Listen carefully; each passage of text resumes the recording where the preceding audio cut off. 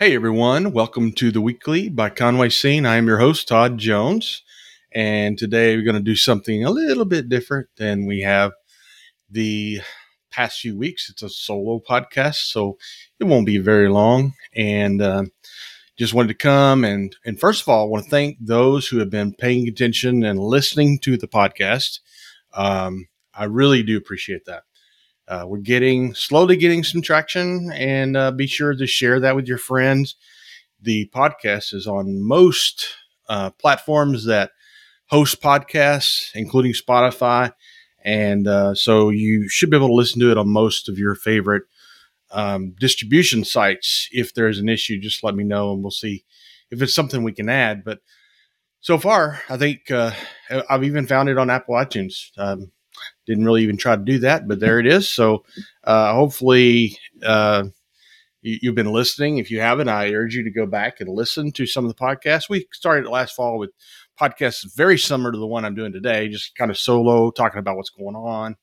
And I added interviews this spring. And so just going back to interviews and looking at that, some of the people that we have interviewed include Ed Link, from the Conway Farmers Market, Tara Keene from City of Hope Outreach, Judith Allen from the Downtown Farmers Market and Crafts. We have interviewed Gatlin Billick from Conway Now. If you're interested in, maybe you follow Conway Now on Facebook and didn't know much about it, a chance to talk to Gatlin about that.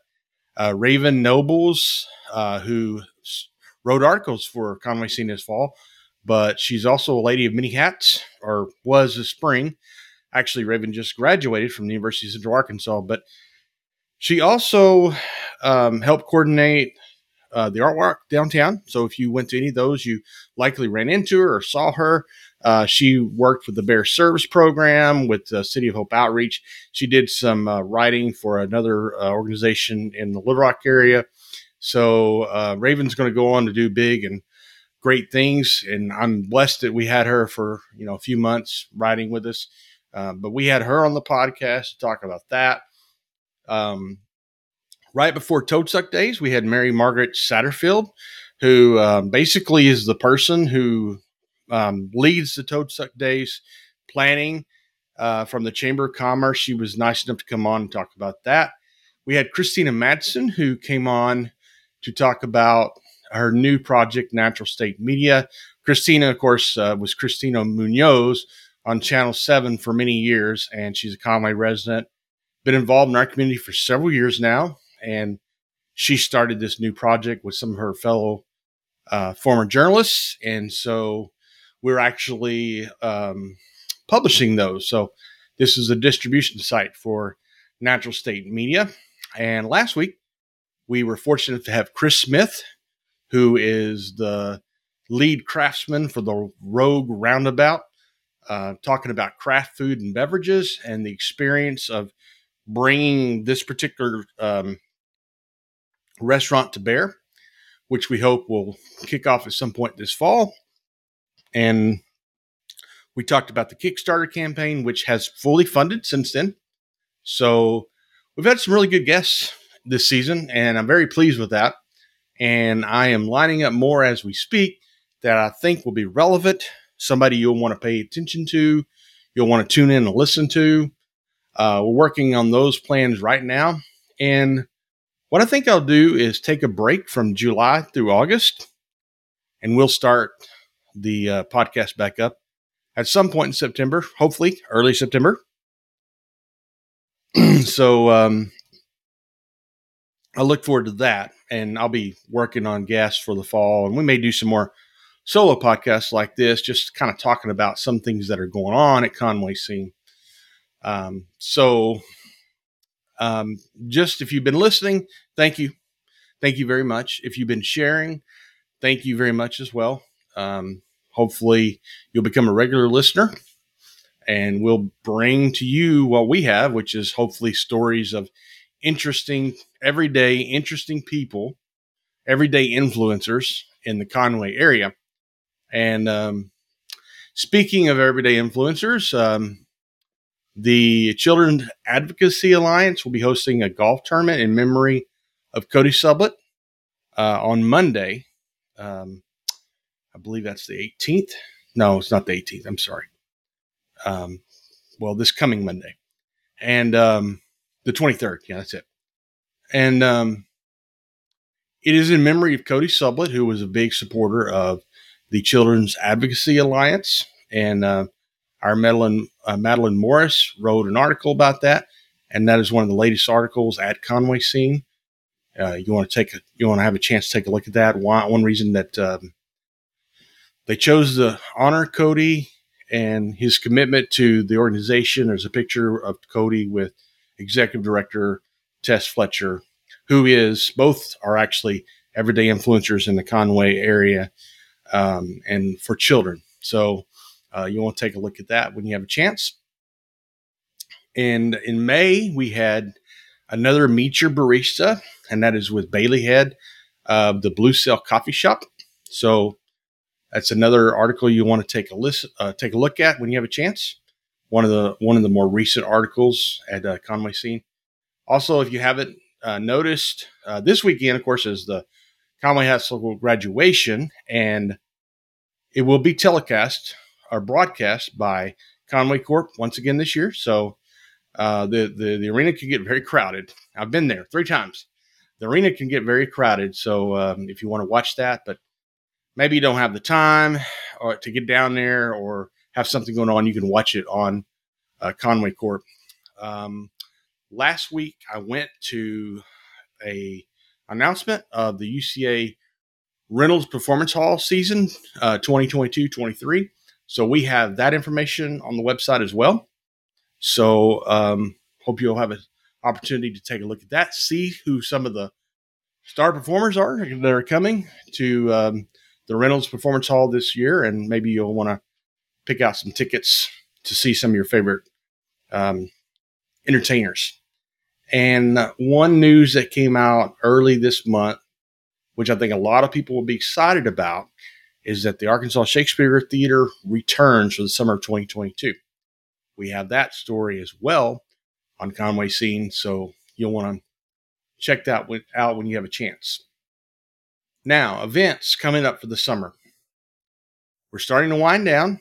The school's out, I think, next week.